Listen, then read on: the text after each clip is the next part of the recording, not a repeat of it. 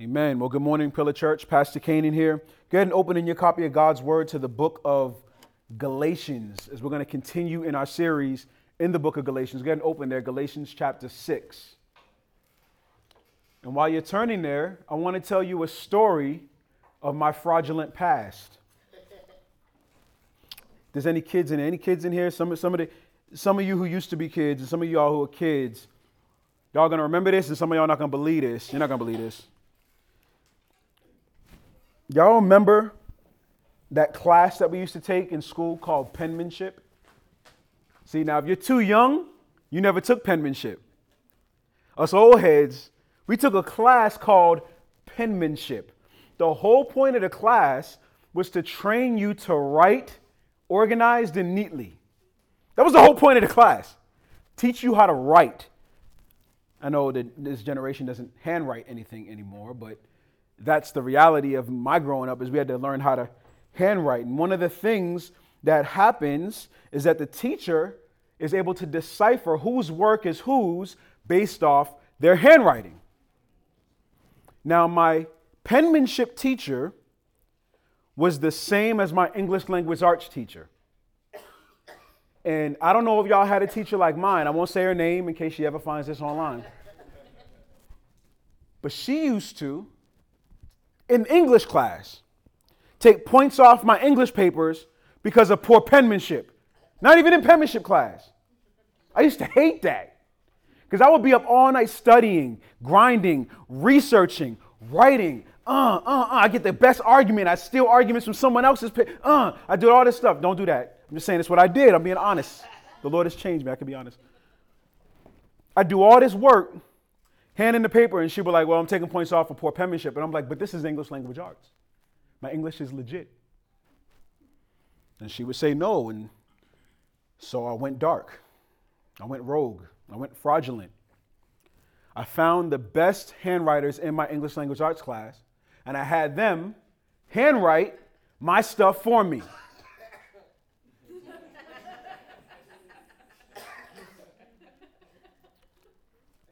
I thought I was a G. I thought I figured out the system. Now I was getting accused of cheating. Because I would hand in a paper with none of my penmanship on it. And so I would plead my case to the teacher. I'm like, I almost said her name. Mrs. So-and-so, it's my answers. I promise you they're my answers. Well, it's so-and-so's handwriting. I know, but they don't say that word. That's me. I say this word. So finally, she gave me grace. She forgave me. I begged for forgiveness. I got a couple points knocked off for the cheating thing. I did it. She gave me grace. And it turns out that your penmanship is an indication of authenticity in your writing. Well, in the first century, a lot of authors or people who have their name attributed to certain books, they used to use a thing called dictation. Dictation is when you speak what you're going to say to somebody who's going to write it. And that somebody is called a scribe. A scribe was trained in listening and good penmanship. So they'd listen to what you said and write the words that you said. The Apostle Paul, see, I was just trying to be biblical, but she didn't know. The Apostle Paul used to use this all the time. And what's crazy is we miss it because we have a bad habit as believers of starting books of the Bible, but not getting to the end of that book before we start a new book. Yeah.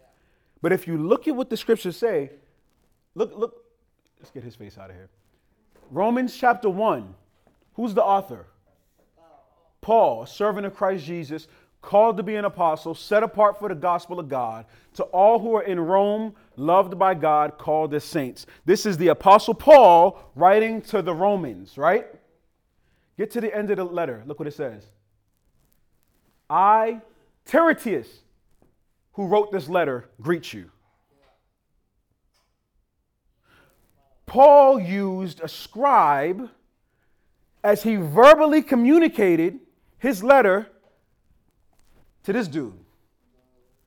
The Apostle Peter did it too. Peter, an apostle of the Lord Jesus Christ, to the chosen. Peter is the author of this letter, But when you get to the end of the letter, it says, through Silvanus, who wrote this letter.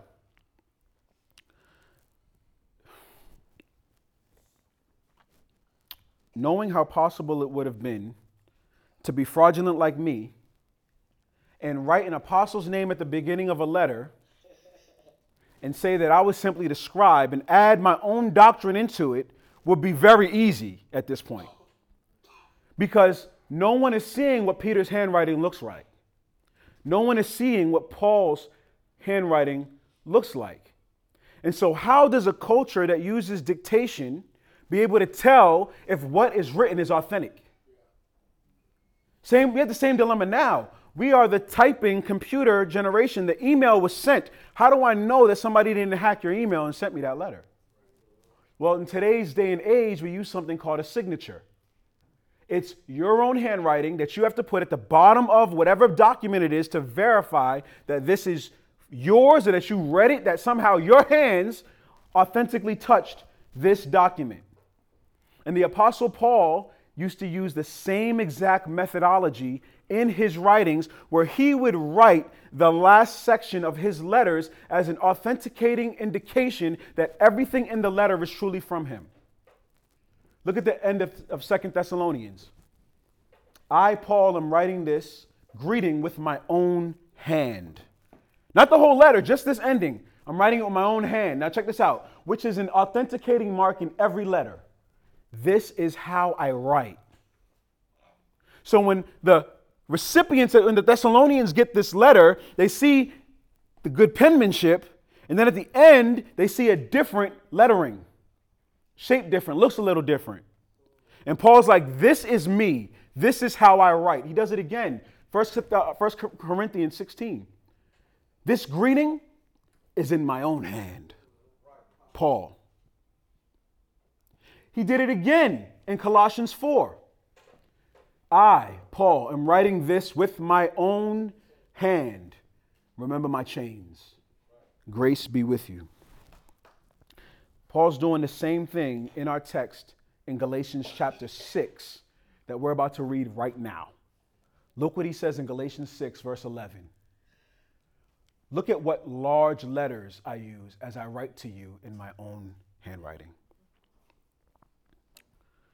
Paul is authenticating his message to the Galatians because his message is controversial for them. So he wants them to know, I am truly saying everything that you've read thus far in this letter that you have received. Now, it's possible that Paul had poor vision, poor eyesight, as a result of his many beatings, which may be a reason why he's known for having distinctly large letters, like actual letters, not large written letters, but large handwriting. But that's a rabbit trail that we're not going to pursue, because I don't think Paul is as concerned with us trying to figure out why he writes a certain way. I think he's more concerned about the fraudulent gospel that the Galatians are believing, which is why he says, this is what I'm writing this to you, not so that you can observe my large letters, but so that you can know that I, the apostle of the Lord Jesus, have truly said what I said to you. Teachers are trying to convince the Galatian people that the way to God, the way to peace, the way to justification. By the way, what does justification mean? To be declared, y'all can talk. To be declared righteous, to be made right with God, right? To be declared right with God, to receive peace, to get close to God, you had to do two things. This is what the false teachers were teaching. And it's crazy because many of us believe the same false teaching. The first thing that they said is you have to believe on Jesus. And everybody says, amen. Then they said, and you also have to trust yourself to God's law. That's the problem. Believing on Jesus and entrusting yourself to God's law equals a fraudulent gospel. But it's a very believable gospel. Believe on Jesus and do this, and you will be saved. Because everything we know in life is merit-based. If I do, then I receive. But that is not on the buttons of the calculators of God's love. Just like it's not in the buttons of a calculator of loving our children. They don't have to do anything to receive the love. They just receive it by virtue of who they are to us, our beloved. And if we're God's beloved, then we don't have to do, perform, or act to be a recipient of his love. But the Galatians were believing otherwise. And Paul quickly gets at the Galatians in chapter 2, where he says this. He says, we know that a person is not justified by the works of the law, but by faith in Jesus Christ. This is how you are made right with God. You are made right with God by faith. He says, even we ourselves have believed in Christ Jesus. Who's the even we ourselves? Us Jews and us Pharisees, whom God gave his 600 plus commands to obey. Know and understand, those of us who have come to Christ, that those laws didn't make us right with God because we could never attain them or keep them. Faith does it. He says this was so that we might be justified by faith in Christ and not by works of the law. Because by the works of the law, you got to highlight this in your Bible if you may need to at one point. No human being will be justified. Which means no matter how obedient you are to God, I don't care if your mind is thinking Old Covenant, Mosaic law, New Covenant law of Christ. I don't care where your mind is thinking. No law is able to justify you. Faith justifies. Faith brings peace. Faith brings you closer to Jesus, closer to God. Faith, trust is what does it.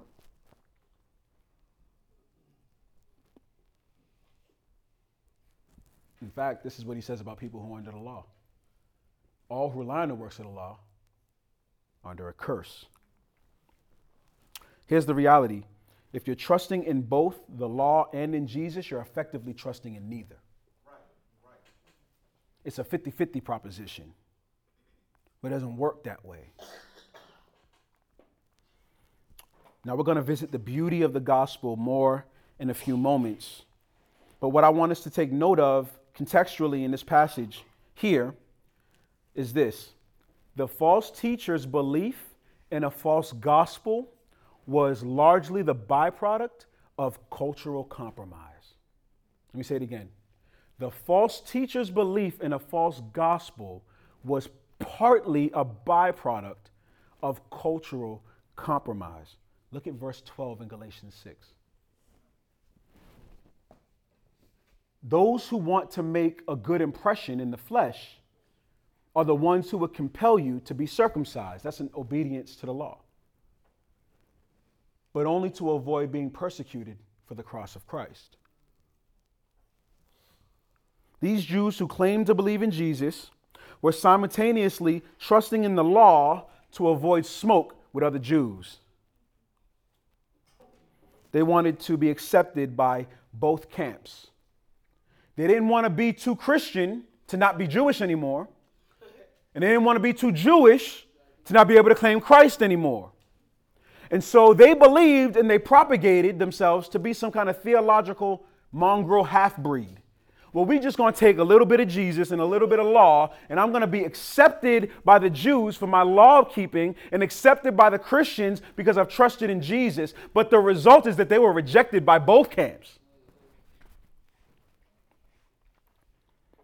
We can relate to this as Christians in our day and age right now. Because usually where our compromise for the truth of the gospel begins is in some kind of a cultural reality that sets in and grabs hold of us. That's usually where it starts. It doesn't start with a theological argument.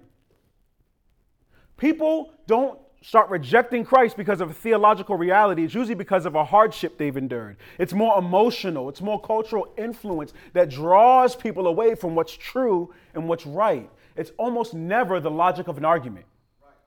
Almost never. Have you ever felt, this is how you know it's here. Have you ever felt the pull of being an undercover Christian in a particular moment?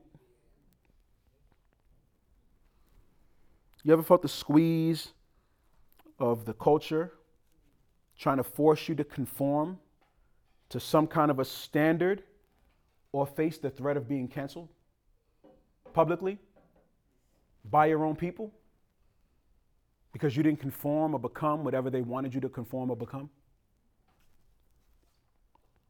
You ever felt the weight of wanting to be on the right side of history?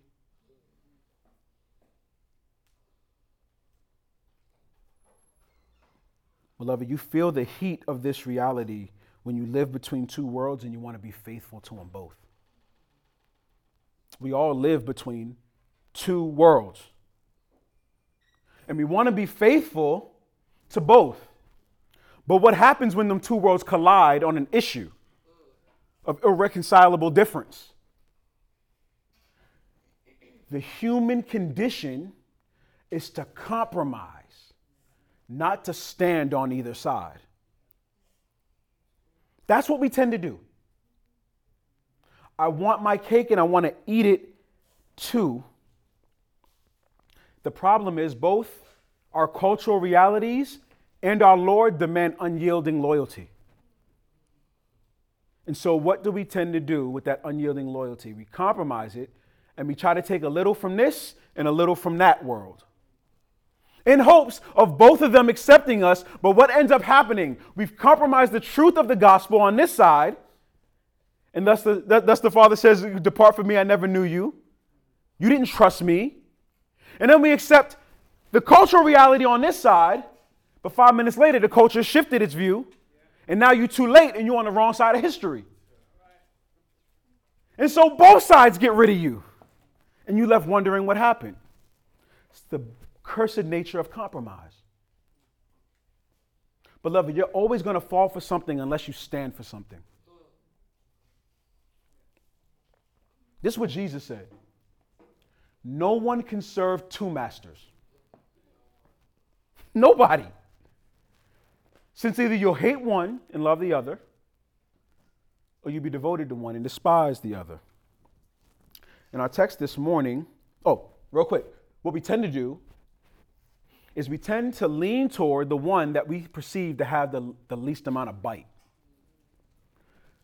Which one am I going to get in more trouble for compromising? More trouble from the culture? I'm going to lean culture side. Because, my faith ain't going to really bite me. It's forgiveness in Jesus. Or opposite. Our text this morning, we see that reality playing out. It says, those who want to make a good impression in the flesh are the ones who would compel you to be circumcised, but only to avoid being persecuted for the cross of Christ. Beloved, let me talk straight to you this morning real quick. If you're a Christian in here this morning, understand that both this world and God want your loyalty. And you're going to feel pressure, the pressure of not wanting to be too Christian to fit into this world. But you're also not going to want to be so much of the world that you can't claim your Christian heritage, family, or faith. You're going to find yourself in this predicament, those of us who are believers in the Lord Jesus, because we live in this world. We live on that line between two worlds. We can live on the line, but we can't be loyal to both sides. Beloved, our culture, our political affiliations, our family traditions, our own ideas about truth and life, none of these supersede, thus saith the Lord. None of them do. So when the culture advocates for something that is unbiblical, I don't care if you miss the culture. You stand on God's word. When your political party advocates for something that is unbiblical, I don't care what else they believe. Your job is to stand on God's word. We should be unrecognizable politically. The culture shouldn't know what to do with us, because there are elements of it that we rejoice in, we celebrate, we dance and jig to. But we don't have to accept it all. Because if you're giving your life to the Lord Jesus, the political party, the entity, the movement doesn't own you. Beloved, we have to stop being afraid of people who don't love us. We need their approval. We have to bump them.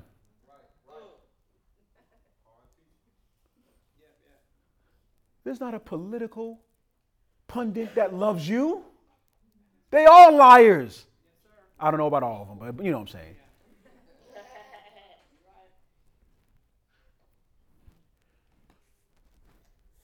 They want to make a good impression in the flesh, and they want to avoid being persecuted. And so they shape their political policy to fit the most number of likes so that they can get elected. 2 weeks later, they've evolved in their position once they've been elected. They don't care about you. There's not a movement that's for you. That's not gospel-centered.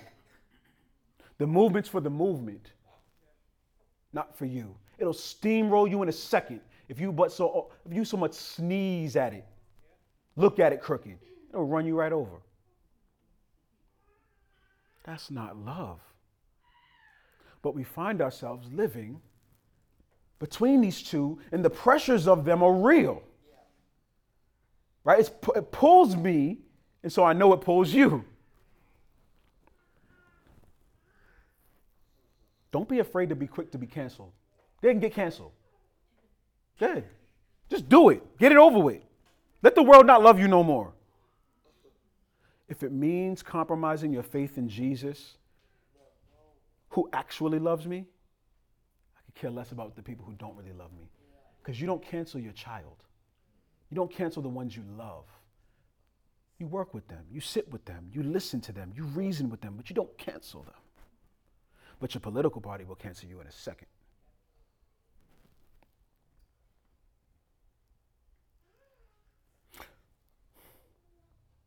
And the reality is, there's an inevitable collision that will happen in your life. There's an intersection point where you either have to choose, am I going to stand on the side of the culture, who I know doesn't love me, but the pressure's so thick, or am I going to stand on my faith in Jesus, his truth, his word? And the prophet Elijah instructs us in this. It says Elijah approached all the people, and look what he said to them. It's so prophetic. How long will you waver between two opinions? If the Lord is God, follow him. If Baal is God, follow him. What's the call? Make a decision today. Who it is you are going to follow. Make a decision today who it is that you're going to allow to influence you. Shape your mind and your thinking. Dictate the terms of your relations. Is it going to be the culture telling you have to be or do something? Is it going to be your political affiliation that tells you that if you're a Republican, you can't shake hands with a Democrat? And if you're a Democrat, you can't shake hands. People won't even date across party lines no more. It's smoke, it's beef, it's problems. Why they got so much power over you? They don't love you.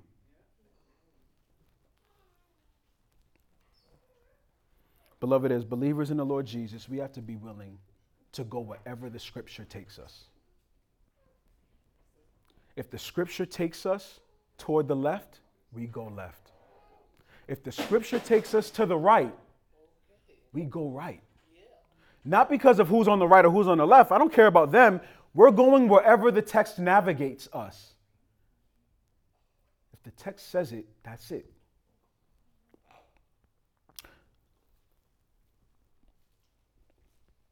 But we have to choose, because at some point there's going to be a collision between this world and this world. And as Christians, we can remain faithful to our cultures and our heritages. Please do, so long as they don't violate the content of your faith. Anything that you have from your upbringing that violates the content of your faith needs to be expunged. Everything else can be celebrated. Because one will necessity be subservient to the other. Your culture is going to dictate everything, or your faith is going to dictate everything. And it's going to be kind of like a lobster or a frog in boiling water. You put it in and you turn it on a slow boil and it doesn't jump out because it can't tell that it's changing. All of a sudden you cooked and you won't even recognize it. If you try to live by both, you'll effectively live by neither. Just as the false teachers and the recipients of the false teaching in Galatia, they didn't even believe fully the false teaching that they were spreading. Yet they kept pushing it in order to boast about the power of their movement. That's so modern. I'll listen to our modern day news stations and the people advocating for things. I'm like, dog, I don't even think you believe what you're saying. But the movement, the wave is so strong. They have to advocate. Because if they don't, they get canceled.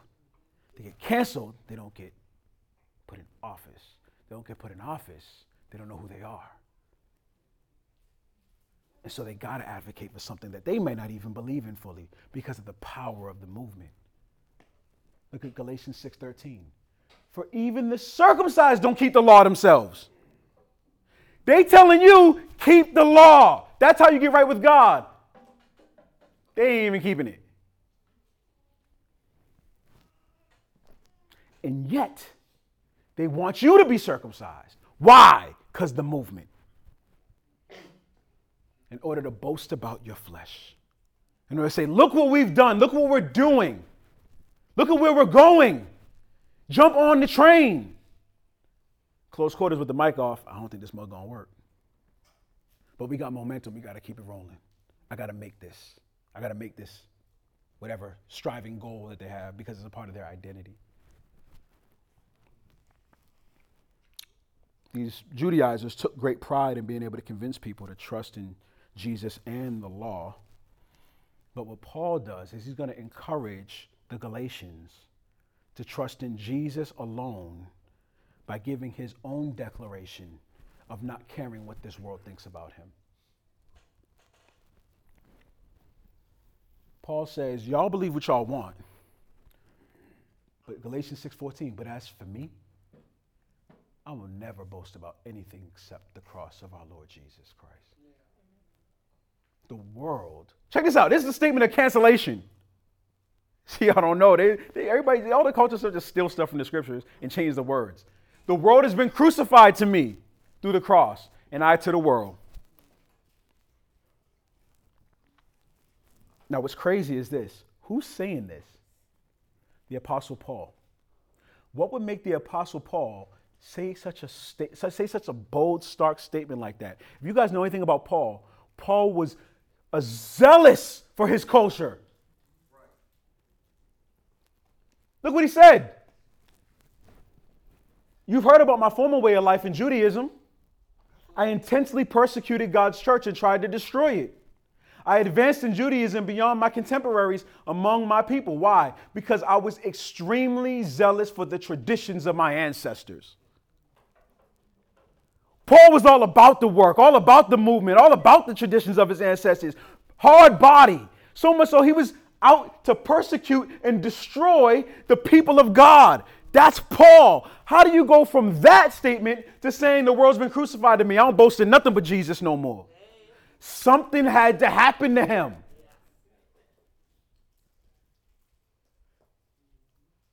Something stopped mattering to him and something took over in his consciousness of what really mattered. He had an encounter with the power and beauty of the gospel. It brings you from extremely zealous for the traditions of my ancestors to I boast about nothing but Jesus Christ and him crucified. That's what it does to you. It transfers you.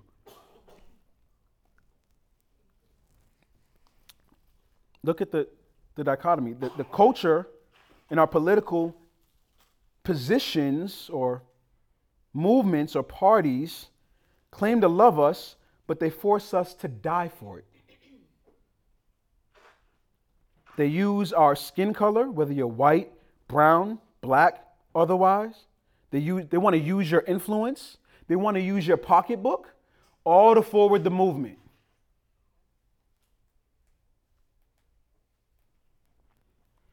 And your return on investment is temporary clout and acceptance until the politics change or the movement ends. Then you find yourself on the wrong side of history, canceled, or outside the camp. But the beauty of the gospel is that God is not calling you to die for him, at least not right away. God is first going to demonstrate his love for you by dying for you, giving his life for you. This is what it says in Romans 5:8. But God proves his own love for us, in that while we were still sinners, before we've even made a declaration of following, he died for us.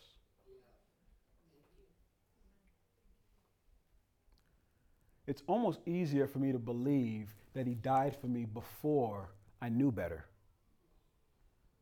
But what really breaks my soul and makes me weary on the inside and cry a little bit is the fact that he knows the sin that I've committed post-declaration.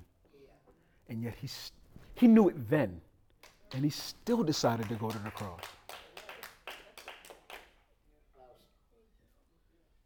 No movement is dying for you. No entity is dying for you. The Lord Jesus demonstrates what love looks like by fully already knowing every flaw and every sin. It says, that's okay, baby. I give my life to redeem the likes of you.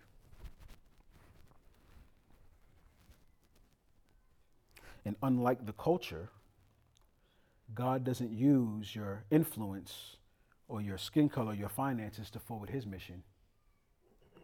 God uses the blood of his son and a heart of compassion to forward his mission. He uses the sacrifice of his beloved one to redeem for himself an army of beloved.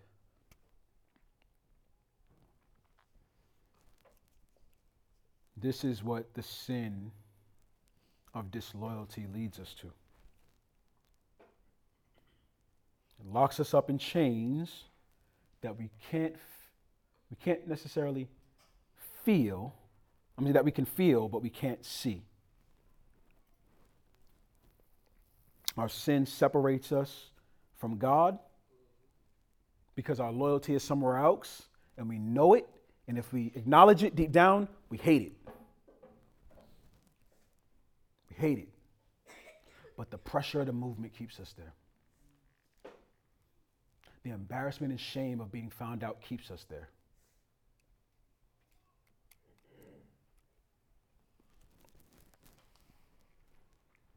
But it's only by the name of Jesus that we can be set free and reunited to God.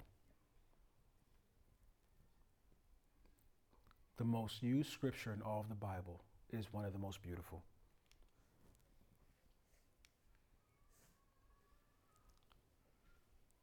It says that God loved the world in this way. This is how he did it. He gave his one and only son so that everyone who believes in him will not perish, but have eternal life.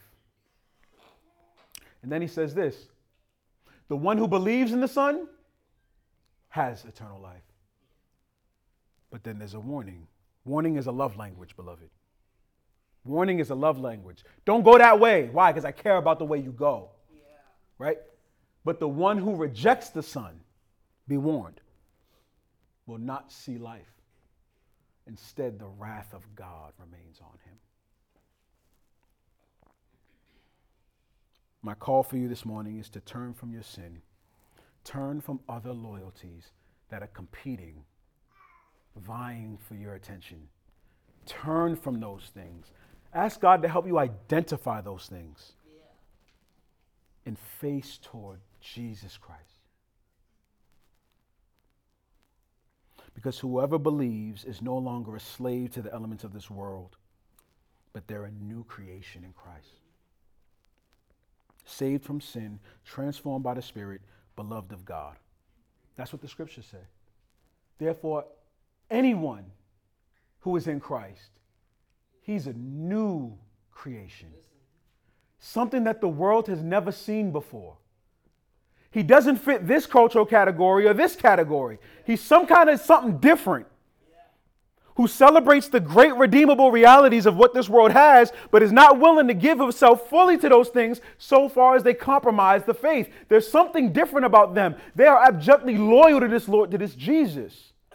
I've been changed. I've been transformed. I used to be zealous about my traditions, but now I'm zealous about the Lord because he gave his life to redeem my soul. And now I can't help as a response of what he's done for me, but to love him and be loyal to him. I follow the law now, but not because it makes me right with him, because he made me right with him. Yeah. Now I want to as a gratitude. I love God. What you need, B? That's the disposition that comes as a result of transformation of your soul.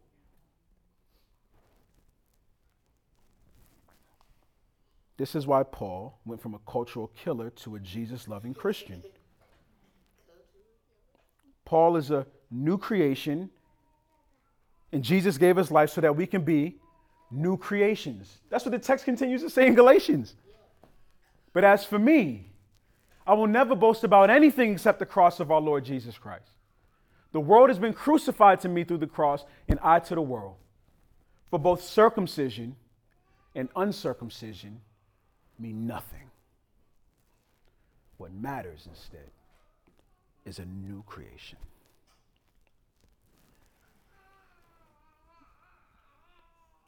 I don't want you to be ashamed of this, but if I ask you this question, I want you to answer it honestly. Do you want to be a new creation? Do you want freedom from sin?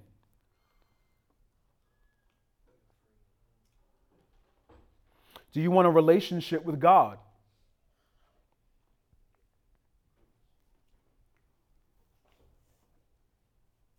Do you know in your heart that you need forgiveness for your lack of loyalty? All of that is found in the person of Jesus. No one else and nowhere else. Go somewhere else and get disappointed. Come to Christ and get liberated. Get set free. Get forgiven. Get transformed. If you want these things, I'm telling you that you need to repent and believe. You need to turn from whatever it was you were looking at and turn unto the Lord Jesus Christ.